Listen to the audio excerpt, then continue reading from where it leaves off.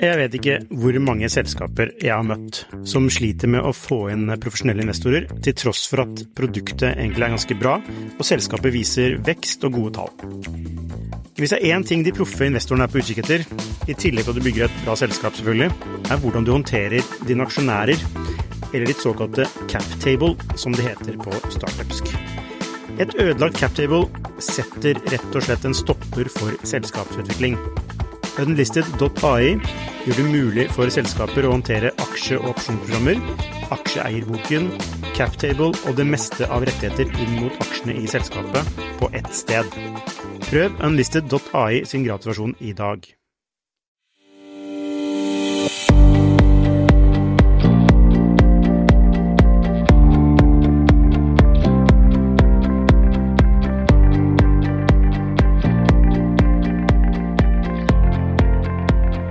Hei og velkommen til Skifters podcast. I dag skal vi snakke om ledelse, og nærmere bestemt hva som kjennetegner de beste lederne.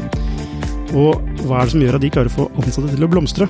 Med oss i dag har vi Anders Dysvik, som er professor i organisasjonell atferd ved BI, hvor han også fullførte sin doktorgrad. Han har publisert forskning i en rekke anerkjente tidsskrifter, og er en ekspert på HR og ledelse. Velkommen, Anders. Tusen takk. Vi går rett på sak. Hva er en god leder? Ja, det er rett på sak og jeg tenker et sammensatt spørsmål. En god ledelse kan prøve å beskrive det som en oppskrift bestående av mange viktige ingredienser, og så er det ikke alltid at man lykkes med å lage den perfekte matretten. Men hvis vi griper litt fatt i noen av de tingene som forskningen viser oss, så vet vi at gode ledere, de har for det første et ganske sånn stabilt følelsesmønster, sånn at de har kanskje ikke de store oppturene og de store nedturene når det gjelder syn på seg selv, og da også hvordan de blir oppfattet av omgivelsene. De er rett og slett det vi kan kalle litt forutsigbare i atferden sin. De har også et islett av at de har tro på at ledelse er noe de kan få til, samtidig som man er litt ydmyk og åpen for å lytte til tilbakemeldinger knyttet til hvordan andre oppfatter en, og at man rett og slett er en person som blir oppfattet som det vi kaller omgjengelig. Så er det også intelligensforskning som tyder på at ledere bør være over gjennomsnittet intelligente, men avstanden i intelligens mellom lederen og de han eller hun skal være leder for bør ikke være for stor. Og at hvis lederen blir oppfattet til å være, eller scorer kanskje for høyt, eller er for smart, så kan det faktisk paradoksalt så negativt ut, som hvordan på en måte de ansatte ser personen. Kanskje det forklares ved at vedkommende lever litt i sin egen verden, og prøver å mane opp et virkelighetsbilde, en felles forståelse, som jo ledelse også kan defineres som de ansatte ikke kjenner seg igjen i.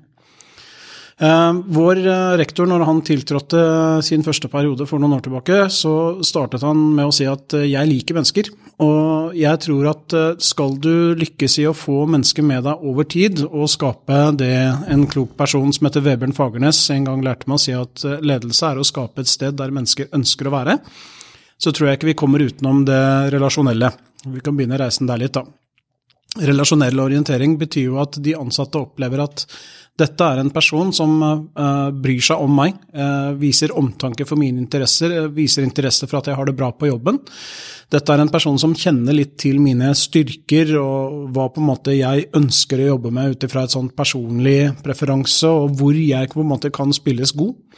Og ledelsesforskningen er ganske tydelig på at relasjonsorienteringen, på en måte dette med å bygge det min kollega Arne Karlsen ville kalle en høykvalitetsforbindelse mellom to mennesker, er et veldig godt utgangspunkt for å bli oppfattet som en effektiv og god leder. Men kan det ikke da bli et sånt vennskapsforhold, og som en sånn buddy? Jo, du kan si det at det kommer med jevne mellomrom, det er sånn liten debatt i mediene rundt på en måte former for ledelse, men da tror jeg det er viktig at vi skiller mellom det vi kaller relasjonell ledelse, og det vi kaller la det skure og gå, som også kan kalles laissez-faire-ledelse. Laissez-faire-ledelse er egentlig ledelse ved unntak, enten at man da griper inn når man blir tvunget til det, man helst lar være, for man ser at dette er noe som er litt krevende å stå ved, som jeg helst unngår å la være. Men relasjonell ledelse er egentlig det motsatte av en sånn på en måte unnvikende form, fordi du klarer ikke å bli oppfattet som til stede, genuint nysgjerrig og genuint interessert i den enkeltes utvikling og ve og vel, hvis man blir samtidig oppfattet som fraværende. Er det et poeng at den enkelte ansatte må oppfatte at lederen vil vedkommende vel? Ja, jeg tror det et veldig godt utgangspunkt, og så tror jeg litt av utfordringen for ledere at dette krever på en måte en sånn aktiv handling fra de som de ansatte ser.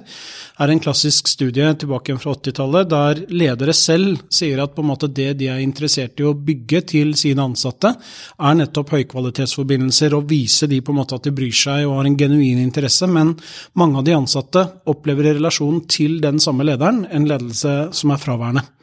Ja, for ledelse handler ikke egentlig det om å skape resultater gjennom andre? Jo, det også. Så du kan si at den første fasetten vi har vært litt innom nå med ledelse, dette relasjonelle, kan vi si, jeg liker å se på dette som en grunnmur, som på en måte en forutsetning for å jobbe godt langs 2 akser til.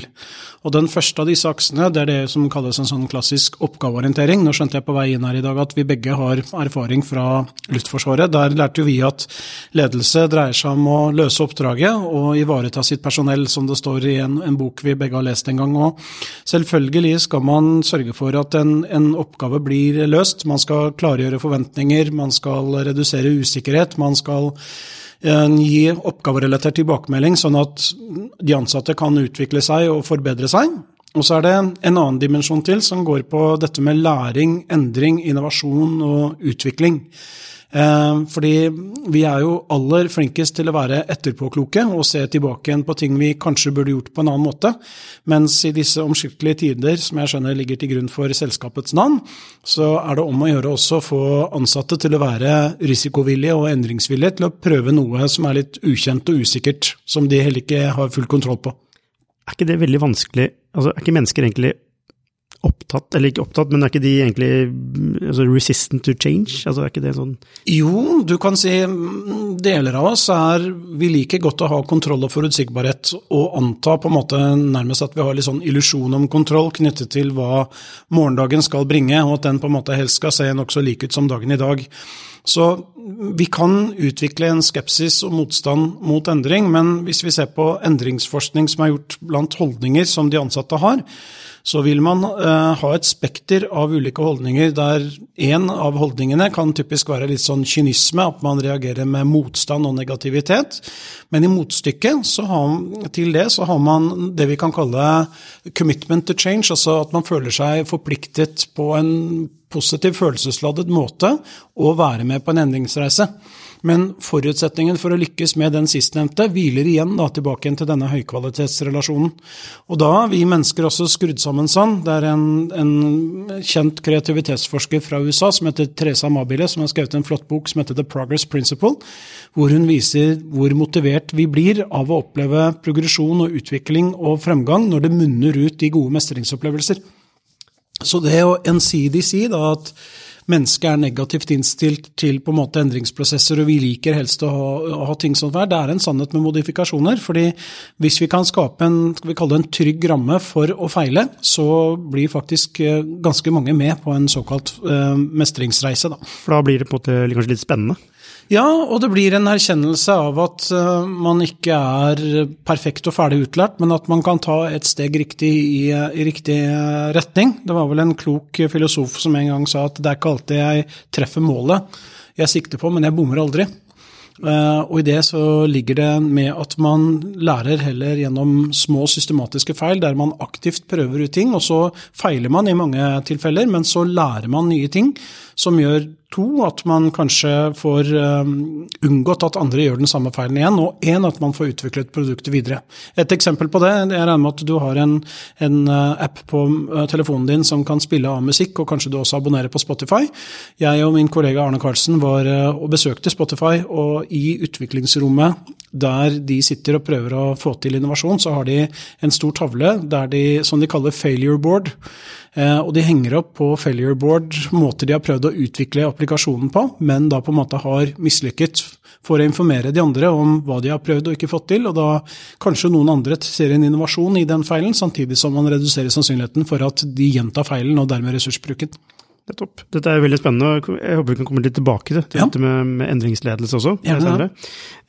Men først skal vi snakke litt om mindset eller filosofi, og det jo en liten overgang fra det du sa nå, for slik jeg forstår deg nå, så bør man nok ha et litt sånn positivt menneskesyn, og tro på at mennesker faktisk kan utvikle seg. Ja. For å være en god leder. Ja. For hvis du ikke tror på det, så vil du ikke gi folk ansvar, eller gi dem muligheten til å blomstre, kanskje? Det akkurat det. Hvis du går tilbake igjen til 60-tallet, en gammel, kjær og kjent teori i dette, fra en som heter McGregor, som da stiller spørsmålet om hvordan ser egentlig ledere på de ansatte? Hva antar på en måte ledere driver de ansatte til å komme på jobb og bidra? Og han deler inn da mellom det som kalles da på en måte en teori X-leder og en teori Y-leder. Hvis du en teori X-leder, så mistenker du at de aller fleste som kommer på jobb, de der av påtvungede årsaker, altså de må stille på jobb for å få lønn, det på en måte sånn det instrumentelle byttet i sin klassiske form, men i utgangspunktet så vil de gjerne sno seg unna og gjøre minst mulig utover det som forventet, og begynner ganske raskt ut i uka og tenker på at det godt at helgen nærmer seg. Motstykket til dette det vi kan kalle en teori Y-leder, som tilsier at de aller fleste av de ansatte ønsker å opptre ansvarlig, og vil gjøre det hvis de får muligheten til det. De trives med å utvikle seg, som vi snakket litt om i sted, og de ikke redd for å feile og videreutvikle seg innenfor trygge og avklarte rammer, fordi de vet at i feilen så ligger det et potensial for læring og utvikling. Det ikke slik at mennesket kan egentlig gå begge veier, men det opp til lederen å klare å få den over i Y?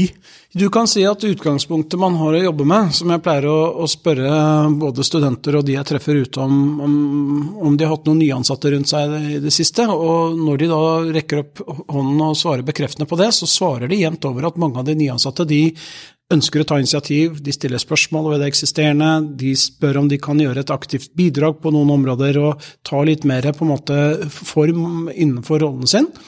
Og studier av nyansatte tyder på at nær sagt alle ønsker å bidra med atferd som mer i tråd med denne Y da. Og da blir jo det store spørsmålet for de lederne som sitter og lytter på dette og sier hva det jeg gjør i hverdagen som bidrar til å opprettholde de ansattes mulighet til å bidra med denne type atferd gjennom hvordan vi strukturerer hverdagen, hvordan vi belønner atferd, hvordan vi måler og gir tilbakemelding på atferd, som vi skal snakke om litt etterpå, skjønte jeg. Så hvis man kan ta som forutsetning at det store flertall ønsker å bidra positivt hvis de gis muligheten til det, og det da unntaksvis noen av disse ansatte som ikke nødvendigvis responderer så godt på den type atferd, da anbefaler vi å følge de opp enkeltvis. Og da det ikke sånn blaut og dvask og unnfallende ledelse som du nevnte litt i sted, men da det rett og slett å gå til kjernen av hva som eventuelt manglende mestringsopplevelser, manglende mulighet til å fylle nåværende rom og rolle, og prøve å komme i gang aktivt med en prosess som fører til forbedring, og eller at arbeidsforholdet til slutt, når man har prøvd å utvikle en stund, avvikles til det beste for begge parter. Handler det egentlig om å få de ansatte til å mestre ting som i tråd med selskapets strategi og mål? Ja, jeg tror det en fin måte å se det på, fordi du nevnte jo det at ledelse på en måte å skape også en retning for atferd, og på en måte sørge for at man får samkjørt seg, og på en måte får jobbet for et omforent mål. Og dersom man får de ansatte til å oppleve mestring og progresjon og initiativ og selvstendighet verdsettes på den mestringsreisen, så jo det veldig fint. Jeg tror over tid, hvis man ser at ansatte føler seg påtvunget, aktivt mistrives med å jobbe i retninger som de på en måte får beskjed om av selskapet at slik skal det gjøres, så ser man over tid at de kan bli frustrert og demotivert. Vi møter jo en del av de oppe hos oss i Nydalen som på etter- og videreutdanning, som sier egentlig til oss at jeg føler at jeg i ferd med å bli en versjon av meg selv på jobb som jeg ikke ønsker å være, fordi mye av initiativet og gnisten og den jeg ønsker å være har på en måte blitt litt borte. Så jeg håper at jeg finner en arbeidsgiver som fortjener meg når jeg ferdig med studiene, sier de egentlig.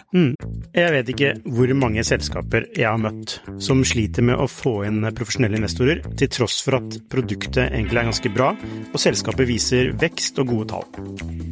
Hvis det en ting de proffe investorene på utkikk etter, i tillegg til at du bygger et bra selskap selvfølgelig, hvordan du håndterer dine aksjonærer, eller ditt såkalte cap table, som det heter på startupsk.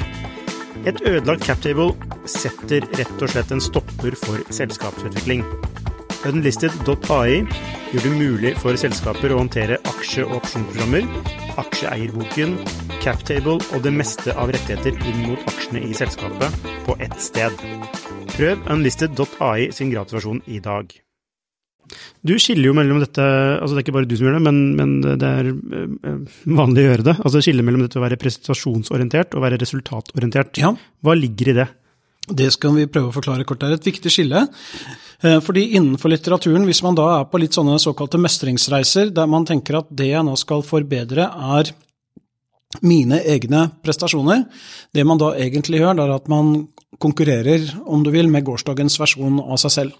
Sånn at den man da benchmarkes opp imot, og den man på en måte skal vurderes opp imot når det gjelder utvikling og den type ting, er hva jeg klarte å levere innenfor den samme funksjonen på jobb i går, som et mentalt bilde. Det er den personen jeg skal forbedre meg med utgangspunktet i dag.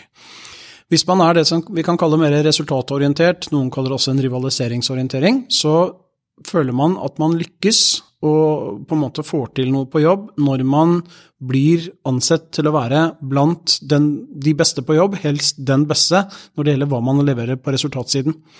Og det er klart at det blir jo et litt annet spill, fordi for det første så er det i ganske mange bedrifter som ikke driver med sånn rent objektivt salg som kan måles nærmest stykkpris for time, så er eget bidrag diffust, og når man også da skal sammenligne eget resultat med andre diffuse resultater, så åpner dette opp for mye usikkerhet, urettferdighetsopplevelser, rivalisering, fortolkning, den type ting.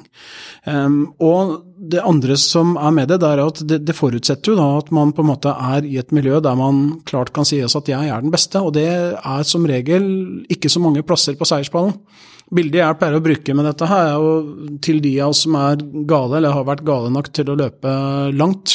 Jeg har vel 6 helmaraton nå under beltet, jeg er litt usikker på om det blir 7, men det får tiden vise.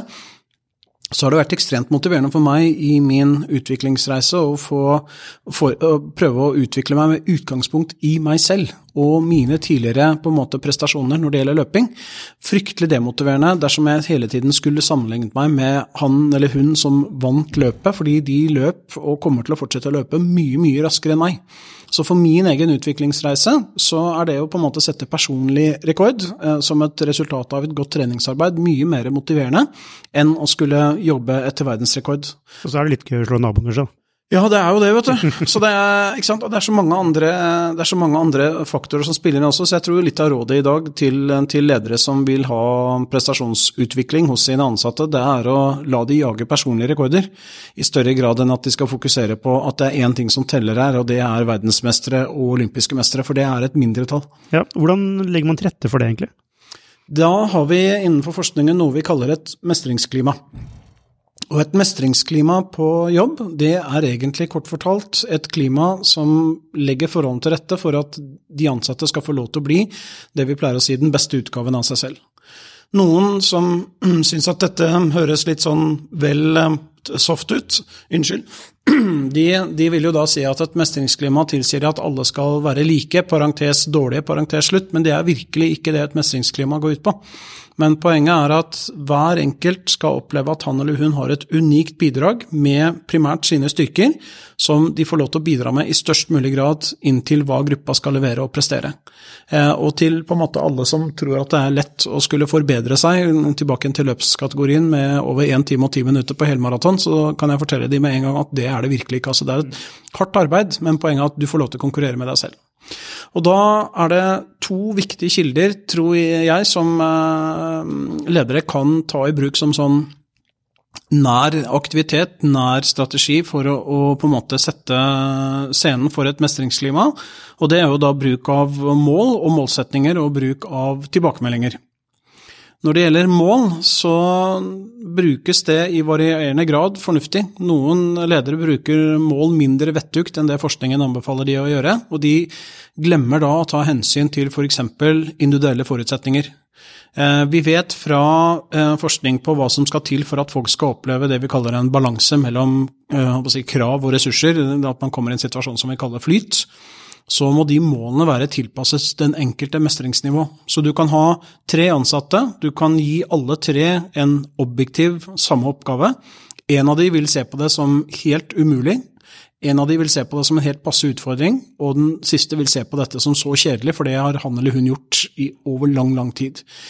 Så pedagogene har noe de kaller individuelt tilpasset opplæring, og det prinsippet det står seg utmerket godt også når disse barna har blitt voksne og kommet inn i arbeidslivet. Så man har individuelle mål? Ikke samme mål for alle? Jeg vil si at du kan gjerne sette mål for teamet også. Det er et av de andre rådene med dersom arbeidsoppgavene blir bedre løst i form av at folk samarbeider, i form av at folk kunnskapsdeler, i form av at de tar til seg nyansatte og hjelper de på en måte raskt til å komme inn i funksjon.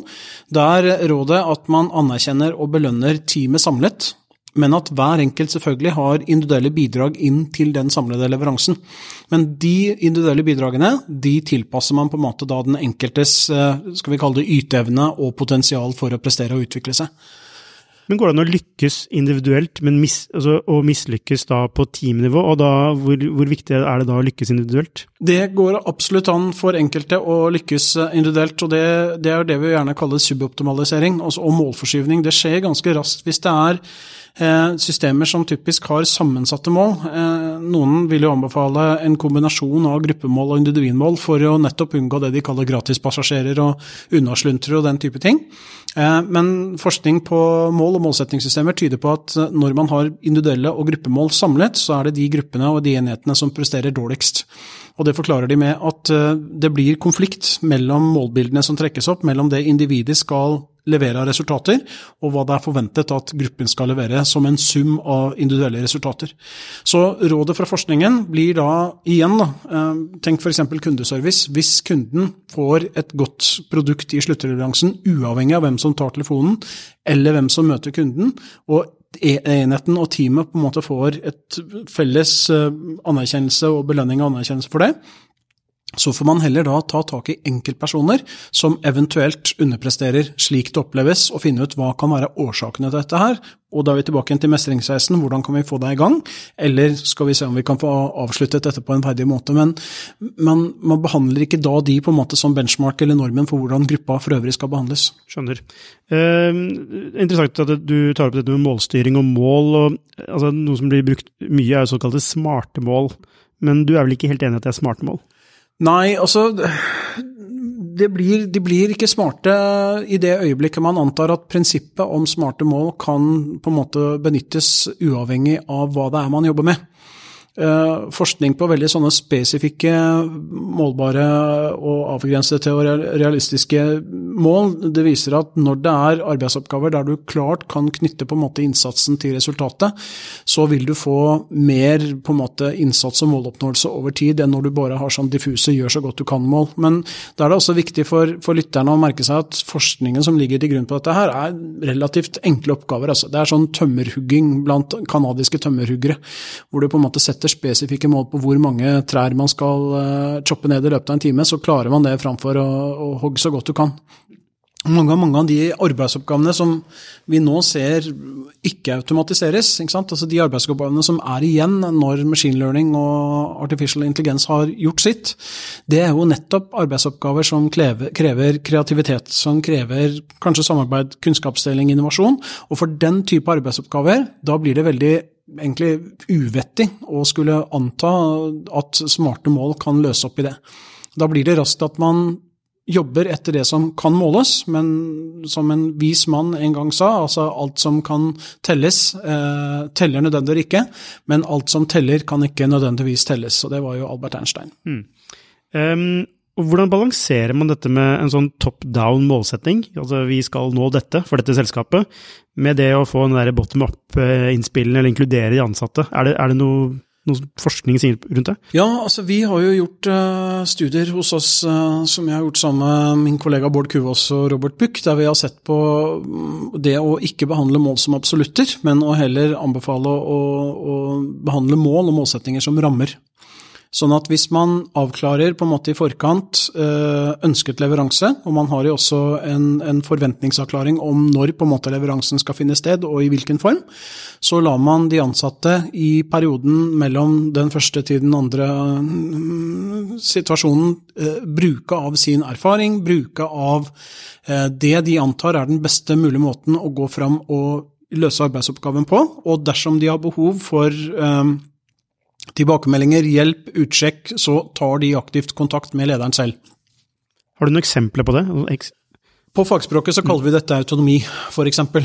Så et eksempel på det kan være at det er en prosjektleder i et reklamebyrå som får beskjed om at her har vi en kunde som ønsker en kampanje, og jeg vil gjerne se 3 forslag til hvordan på en måte en sånn kampanje kan se ut på fredag, og her er det mandag. Jeg jobber ikke i reklamebyrå, så jeg håper at de klarer å få til noe i løpet av 3-4 dager.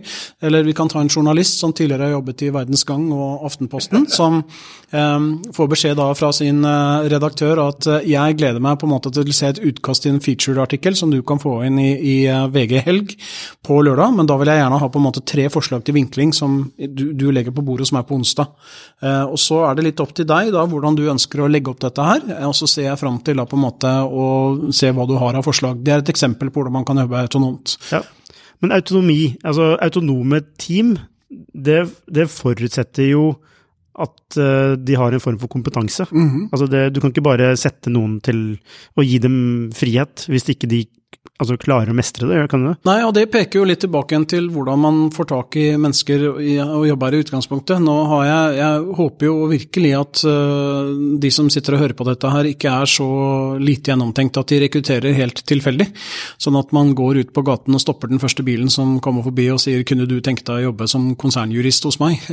Så i mange tilfeller så er jo rekruttering kanskje et av de viktigste tiltakene man gjør på menneskesiden for å få på en måte potensialet på plass i utgangspunktet. Og en gjennomtenkt rekrutteringsprosess sørger for at mye av de der feilkildene og fallgrubbene og uheldige hendelser, sannsynligheten for, hva er det min kollega Ole Iversen sier, altså hvis du lykkes i større grad med rekrutteringsprosesser, så reduserer du sannsynligheten for å feile. Så det betyr at du reduserer sannsynligheten for feilansettelser dramatisk ved å være mer gjennomtenkt. Og med det i utgangspunktet, og med de nyansatte som da på en måte ønsker å bidra mer med adferd i retning av teori Y, som vi var inne på innledningsvis, så er det jo ikke sikkert at lederens rolle som sånn detaljstyrer og mikrodriver av prosesser er så veldig viktig og effektiv i den type arbeidsoppgaver vi har nå. Har du inntrykk av at norske bedrifter ikke er gode nok på rekruttering, altså ikke er gode nok systemer for rekruttering, eller er ikke det noe som du har sett?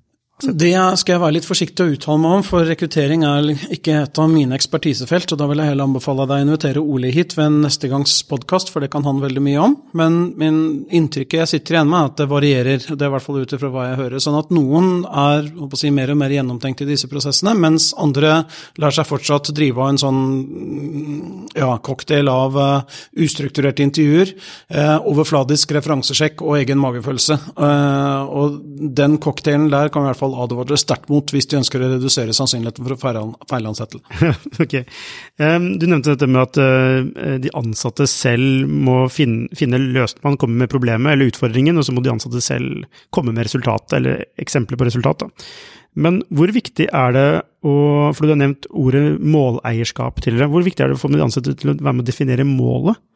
Jeg tror hvis man ønsker virkelig å få målene til å virke motiverende, så er dette med måleierskap helt essensielt. Og altså syretesten på lederskapet er jo litt på en måte hva skjer i det øyeblikket lederen snur ryggen til, og du ikke lenger på en måte kan ha den direkte kontrollfunksjonen. Nå vil jo de lederne si at det har vi løst, for nå har vi fått på en måte telefoner og elektronisk overvåkningsverktøy som tar seg av det problemet.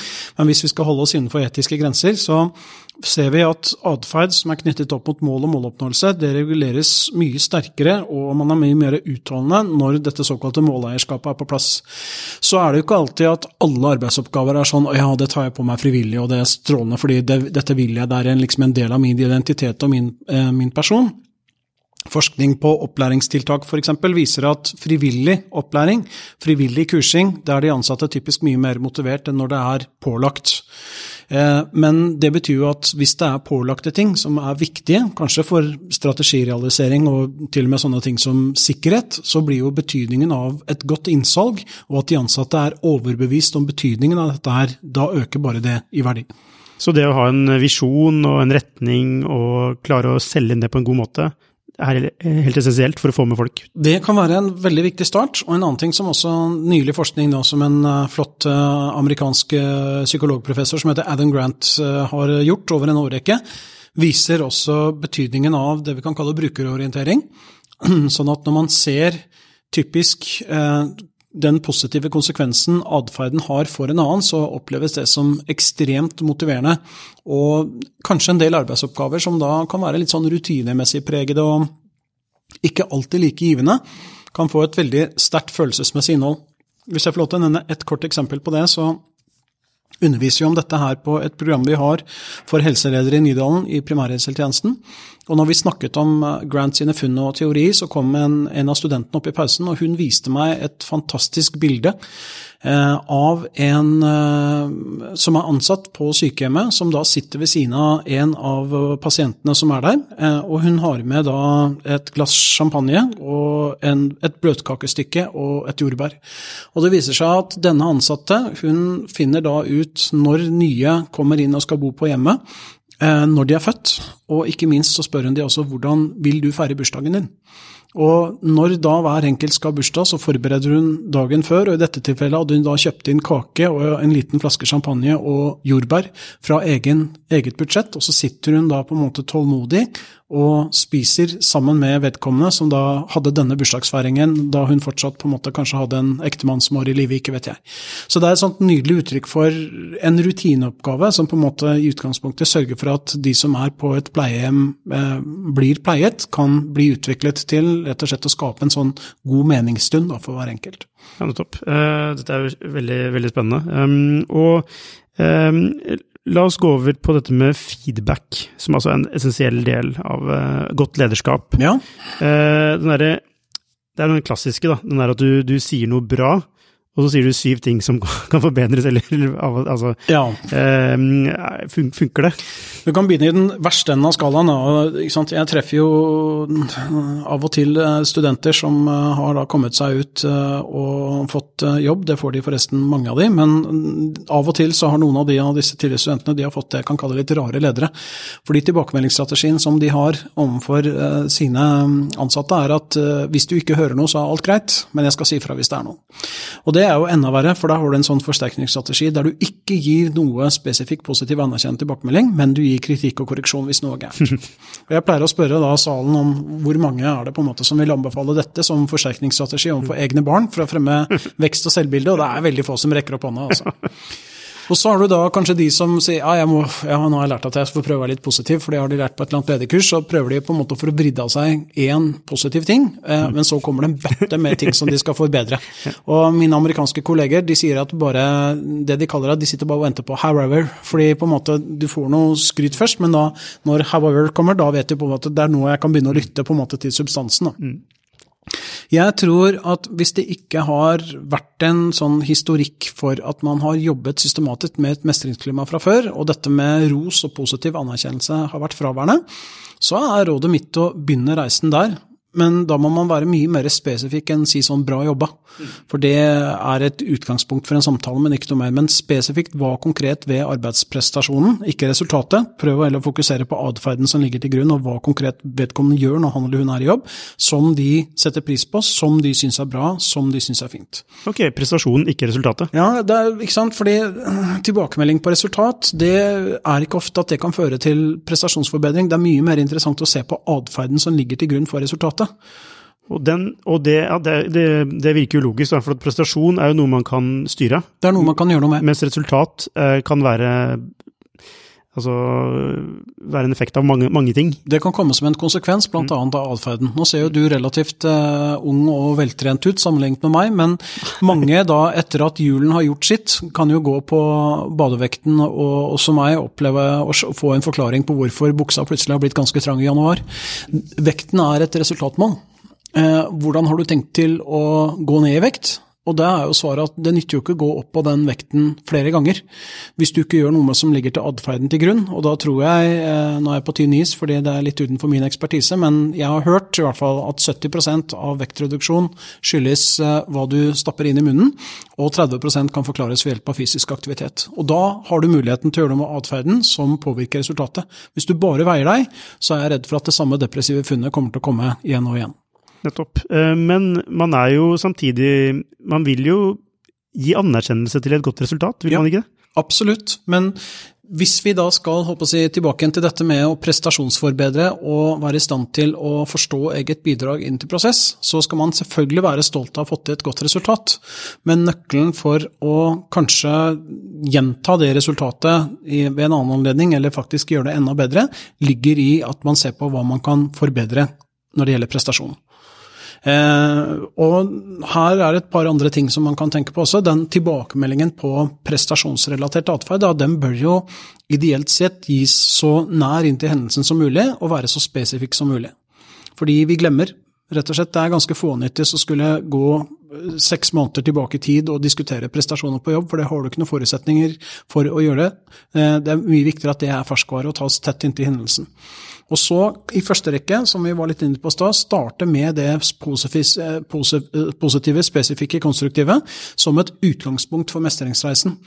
Jeg har snakket med rektorer vi har hatt på skolelederutdanningen hos oss, som forteller at når de da skal begynne med å gi tilbakemelding til pedagoger i klasserommet, så møter de altså lærere som har vært ute på jobb, og de har aldri hatt besøk i klasserommet på nesten 30 år. Det har vært elever der, men det har ikke vært på en måte noen andre til å gi tilbakemelding.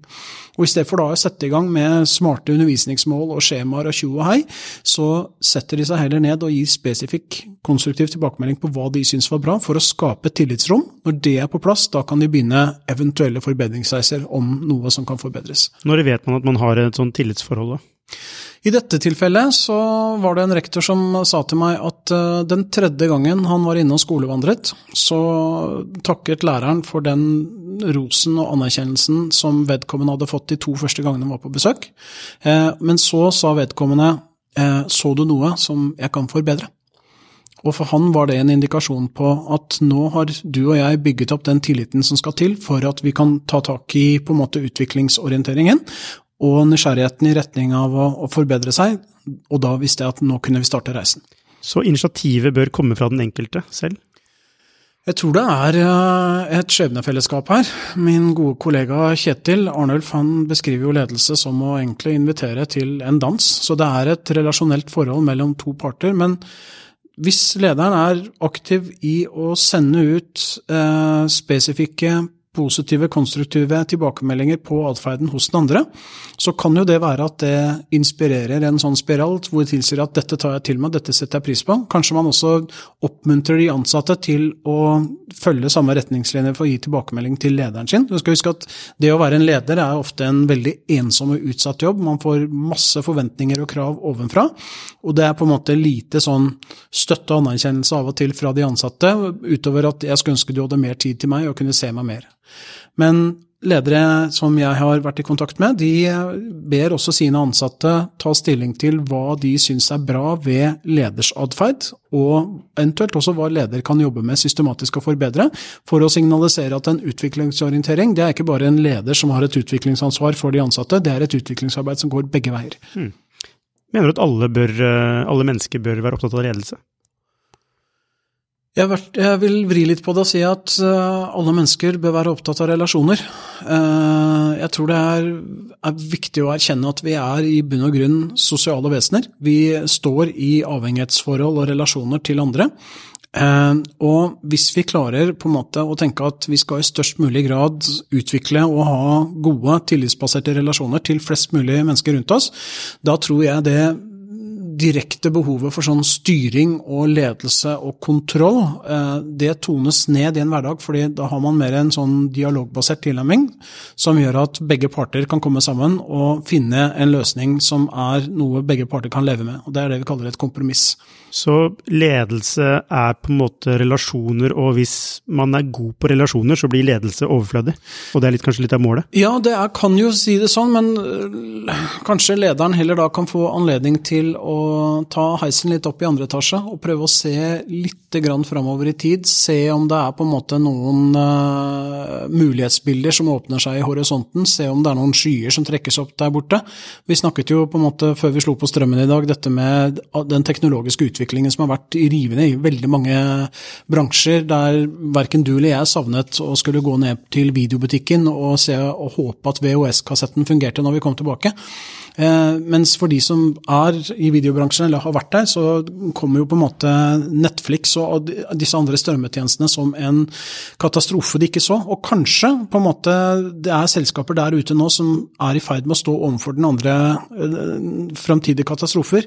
Hvis lederne da på en måte for opptatt av å være nede i sånn hverdagsmyldring med å prøve å løse opp i floker og bruker all tiden sin på, skal vi kalle det førsteetasjeproblematikk, så ser man ikke faresignalene eller mulighetene i horisonten før det for sent. Hvor mange prosent bør man bruke i første versus andre etasje? Det også et veldig godt spørsmål, og det kommer jo helt an på flere ting. En som heter Fiedler sier at det kommer litt an på modenhet i organisasjonen, og sier at det kommer litt an på egenskapen ved de ansatte, også ikke minst egenskap og oppgaven. Men jeg vil nesten si det litt sånn at har du veldig selvdrevne og gode ansatte, så bør man kanskje ta en kaffeprat i ny og ned i første etasje for å vise en genuin interesse for hva de holder på med, og få den der han eller hun ser at jeg her og setter pris på og vil gi meg tilbakemelding. Og så kan man da i størst mulig grad heller ikke tenke på hva man skal gjøre for å motivere de ansatte hele tiden, men kanskje være litt mer opptatt av hva man kan gjøre for å unngå å få demotivere de. Nettopp. Så det egentlig en betydelig større andel av tiden sin i andre etasje enn det man ser tradisjonelt? Det burde være det, men vi ser at tidsstudier av ledere som Henry Mintzberg har gjort viser at de bruker 80-90% av tiden sin på administrasjon, eller i første etasje da, men at veldig lite av tiden egentlig går med til ledelse. Nettopp, det interessant. Og det bringer oss tilbake til det vi snakket litt om i sted, dette med endringsledelse. Dette å evne til å se fremover samtidig som du skal klare å få med deg dine ansatte på det du ser. Hvorfor det så krevende? Endringsledelse var det noen sa så klokt da, at alle synes at endring viktig, men det veldig få som har lyst til å endre seg. Og da vi litt tilbake igjen til dette trygghetsfølelsen som ved mestring av nåværende arbeidsoppgaver. Innenfor for eksempel forskningen på kreativitet så viser det seg at ofte det de som mest engasjert i jobben sin som i mindre grad endringsvillig. For de strålende fornøyd med hvordan ting og de kan liksom ikke se for seg at de kan få noe å jobbe med som like morsomt. Ikke det et sånn kjipt paradoks? Det jo det, men samtidig da kan vi gå til Adam Grant igjen, da, som har gjort forskning på det som man kaller perspektivtaking. I det øyeblikket man da introduserer på en måte betydningen av endring og innovasjon for andre, hvor viktig det at vi får løst dette her, da ser man plutselig at folk mye mer villige til å gå litt sånn utradisjonelle baner, begynne å tenke teknologisk utvikling, fordi da får du brukerorienteringen som der hele veien. Jeg så en fascinerende serie om Bill Gates og hans veldedige arbeid, som nå gikk over en rekke på, var det Netflix som sendte den? Vet ikke om du så den? Nei, jeg tror det var Netflix, ja. Ja, men der på en måte har han da ved hjelp av sitt filantropiske nettverk, så gir han virkelig store utfordringer til teknologiske miljøer. En på en måte å få sanitær og vannforhold i orden, og en annen på en måte å diskutere alternative måter til energi. Denne med sanitære forhold, da gikk han på en måte til innovasjonsbedrifter og sa at her caset, dere må lage på en måte mulighet for å rense vann og få renset toalett ved hjelp av helt sånne basale ting som mangler, men hvor betydningen på en måte for å få dette løst på en god måte se her, ikke sant? Så viste han da sånne kloakksystemer og storbyer i u-land som ser ikke ut, og folk dør av sykdommer som utryddet her for lenge siden. Og ved at de på en måte fikk sett en brukerorientering og fikk et case som lå helt utenfor det de tradisjonelt hadde forventes, og selvfølgelig også med store forskningspenger fullt, så kom de opp med løsninger på disse problemene som de sa at dette hadde vi aldri tenkt på hvis på en måte vi ikke hadde blitt satt i dette scenariet. Så brukerorientering viktig for å knytte. Altså det handler jo om mening, da, å knytte det arbeidet du gjør til den faktiske jobben selskapet ditt skal gjøre for noen kunder da, eller noen brukere der ute. Det essensielt ved endringsledelse. Jeg tror det en veldig viktig og positiv drivkraft. Jeg kjenner jo også ledere og har lest om hva andre gjør, at man setter opp litt sånn trusselbilde og sier på en måte at nå det en brennende plattform her, og på en måte nå må vi agere. Men det som problemet med en sånn type direkte orientering som bare går på å skape et trusselbilde og på en måte noe negativt, at vi har en tendens til å reagere med rett og slett litt sånn sjokkartede responser i form av at vi benekter, vi kan gå til motangrep, vi kan resignere, men så da tanken å komme forbi den der initielle sjokkfasen, og så heller bygge opp troen på en felles fremtid med noe vi kan jobbe og bygge målbevisst sammen. Så flere av disse, det litt viktig å kjenne til for ledere, flere av de modellene som brukes til å forklare motstand mot endring hos de ansatte, brukes også for eksempel i sorgterapi. Ja, det disse fasene man går gjennom. De ulike fasene man går gjennom. Nettopp. Og hvordan kobles de egentlig? Nei, det begynner jo med en sånn, som jeg sa i sted, en benektelse, et sjokk.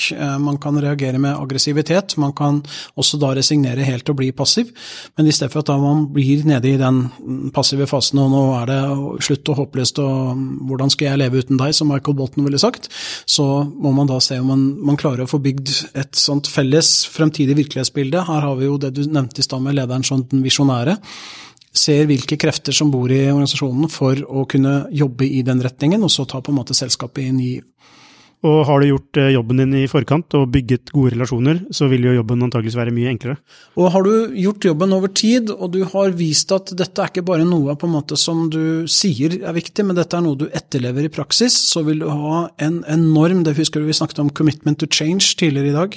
Det jo gjort studier av en amerikansk forsker som heter Judy Gittell om hvordan den amerikanske flyindustrien håndterte 9/11, hvor mange som da av disse selskapene som tappte store summer, bestemte seg for styrt nedbemanning, kostnadskutt, den type ting, mens selskaper som for eksempel Southwest Airlines, som et av de selskapene som vi bruker som case i vår undervisning, valgte å ikke si opp en eneste ansatt. Valgte å gå til utbetaling av ansattoverskudd på aksjer, valgte å refundere alle billettkostnader til passasjerer som på en måte ikke ville fly, eller kunne fly den nærmeste dagen, uten å stille spørsmål.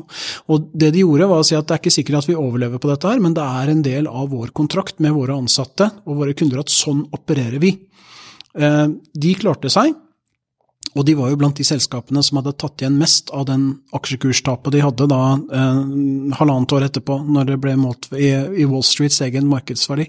Og det en på en måte lojalitet og på en måte en innretning på ledelse som du gjør deg fortjent til over tid. Dette må du bygge. De har bygget dette over et 30-35 års perspektiv. Ja, det spennende flyselskap. Det ikke de som har sånn always lean towards the customer? Altså de en sånn de både Ryanair-priser, men de også best på kundeservice. Ja, de vinner beste sikkerhet, beste bagasjehåndtering, beste stedet å jobbe i flybransjen, og samtidig så har de også et ekstremt lavt prisnivå, og forretningsideen at de skal fly flere kunder med færre fly enn passasjerene. Du, avslutningsvis så lurer jeg på om du har noen eksempler på gode ledere i Norge, og liksom hvorfor de det? Skal jeg være veldig forsiktig med å trekke fram alt for mange enkeltpersoner her, men det jo på en måte noen som jeg synes på en måte utmerker seg med måten de på en måte omtaler de ansatte på, og måten på en måte som man setter seg selv litt i bakgrunnen, samtidig som de leverer gode resultater. Jeg klarer ikke å la være da i disse tider å hoppe over dammen til en by som heter Liverpool, som da har en manager fra Tyskland som heter Jürgen Klopp. Jeg har vært Liverpool-supporter siden 1979, så nå dette et veldig spesielt og følelsesmessig tema for meg. Men måten som han på en måte stiller veldig klare krav på hvordan på en måte de skal spille, og reglene for på en måte hvordan de skal forholde seg, samtidig som han viser en omsorg og en på en måte skal vi kalle det nesten sånn ekte kjærlighet for de spillerne som der. Det synes jeg jo forbilledlig. Jeg har aldri møtt han i person, så dette på en måte inntrykket mitt av han, men hvis du søker på YouTube, så ligger et 6,5 minutts snutt ute, hvor de følger Klopp etter at mesterligafinalen har blitt blåst av. Og det ikke den triumfante seierherre som løper rundt og på en måte peker på seg selv. Det første han gjør, etter å ha gitt benken sin en klem, det å gå og dra opp Fertangen, det vel, som ligger da som en av de slagne Tottenham-supporterne, og gi han en god klem og takke han for kampen. det eksempel på godt ledelse. Jeg synes han minner litt om Alex Ferguson, og han minner litt om Nils Arne Eggen. Tar jeg feil? Altså, du kan si dette som Nils Arne Eggen fikk til med Godfoten-teorien og hvordan Rosenborg jobbet, pluss at det var en veldig, vi skal jo nevne det med rekruttering også, det var en god kohort med gode fotballspillere som kom opp. Nå ser vi jo, den kommer jo tilbake nå med 3 flotte spillere i internasjonal liga på herresiden, men de var godt trent også, og det var jo ikke noe kjære mor, har jeg skjønt, på en måte etter å ha både lest om, altså de stiller krav, disse, men de gjør det på en måte med kjærlighet og en forventning om bidrag. Så jeg måtte få lov til å tenke litt på om det på en måte norske ledere som av det kalibret, sånn umiddelbar dragning gjennom hjernen kommer jeg ikke på noen andre enn Klopp. Marit Breivik kanskje? Jeg tror nok hun også har en del av de samme på en måte prinsippene med spillerutvikling, og mye av det hun har tilnærmet seg der veldig i tråd med mestringstilnærming og det styrkebaserte, har jeg skjønt. Også systematisk hvordan de jobber med Olympiatoppen. Og innenfor lagidrettene, med herrelandslaget som har meldt seg på, og landslaget i fotball for kvinner som faktisk også kommer til sluttspill, så tyder det på at denne type ledelse kan også være svært effektiv for å oppnå gode resultater. Og du, jeg har to siste spørsmål. Det første og det kanskje vanskelig å svare på umiddelbart, men det noe spennende som har kommet ut fra lederforskning de siste 10 årene som vi ikke visste for 10 år siden? Det som med ledelsesforskningen, det at vi får egentlig bare mer og bedre data som understøtter mye av de funnene vi hadde fra før. Det som har kommet nå, som jeg synes interessant, det en oversiktsanalyse fra 2016, og den viser at høykvalitetsrelasjon mellom ledere og medarbeidere og den type ledelse vi har omtalt i dag, den effektiv på tvers av kultur og kontekst. Jeg møter både kolleger og jeg møter ledere i inn- og utland som hevder at grunnen til at det vi sitter og snakker om i dag fungerer fordi vi bor i Skandinavia. Men den studien viser at disse type relasjoner og forbindelsene, de effektive på tvers av kultur og kontekst. Og sammenhengene mellom relasjonell orientering og prestasjoner viser seg faktisk å være sterkest i asiatiske land og i asiatisk kultur, som ikke spesielt overraskende for meg. Men for noen som antar at på en måte dette bare et sånt norsk eller nordeuropeisk fenomen, så jeg svaret på det nei. Også. Og forklaringen kan være at de antar det fordi forventningen om hvordan det skal ledes, og en historikk for at det skal være tydeligvis en sint mann på en måte som skal være på en sånn effektiv rollemodell, og at man kommer kanskje unna med sånn type atferd i den type kultur, det godt mulig. Men det viser seg å være like dysfunksjonelt og lite effektivt som motstykket vi har diskutert også der. Ja, altså det du snakker om, slik jeg forstår det, altså det handler jo om, altså at god ledelse handler om at du har et godt menneskesyn, og at du tror på mennesket, rett og slett. Som et veldig fint utgangspunkt, og at man da jobber aktivt for å etablere relasjoner, som jo veldig lett å snakke om, men det krevende å få til i praksis, for det som trening, det hverdagsarbeid, og det krever også at man vedlikeholder det. Aller siste spørsmål, det noen bøker du vil anbefale unge og middelaldrende ledere for å lese, som kan forandre deres perspektiv i positiv retning? Da skal jeg få lov til å anbefale en bok av min gode kollega Kjetil Arnulf, hvor han rett og slett stiller spørsmålet hva ledelse, og tar litt dette snurrefenomenet litt under vingene.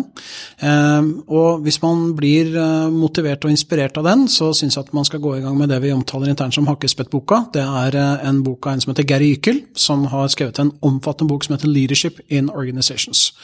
Har man på en måte da dekket opp de to, så kommer man langt. Min kollega Øyvind Martinsen har også skrevet en bok som heter Perspektiver på ledelse, der han har tilgjengeliggjort og oversatt en del av disse bøkene og artiklene til norsk, dersom man synes at bøygen for å komme i gang med engelsk fagstoff litt for stor som en starter.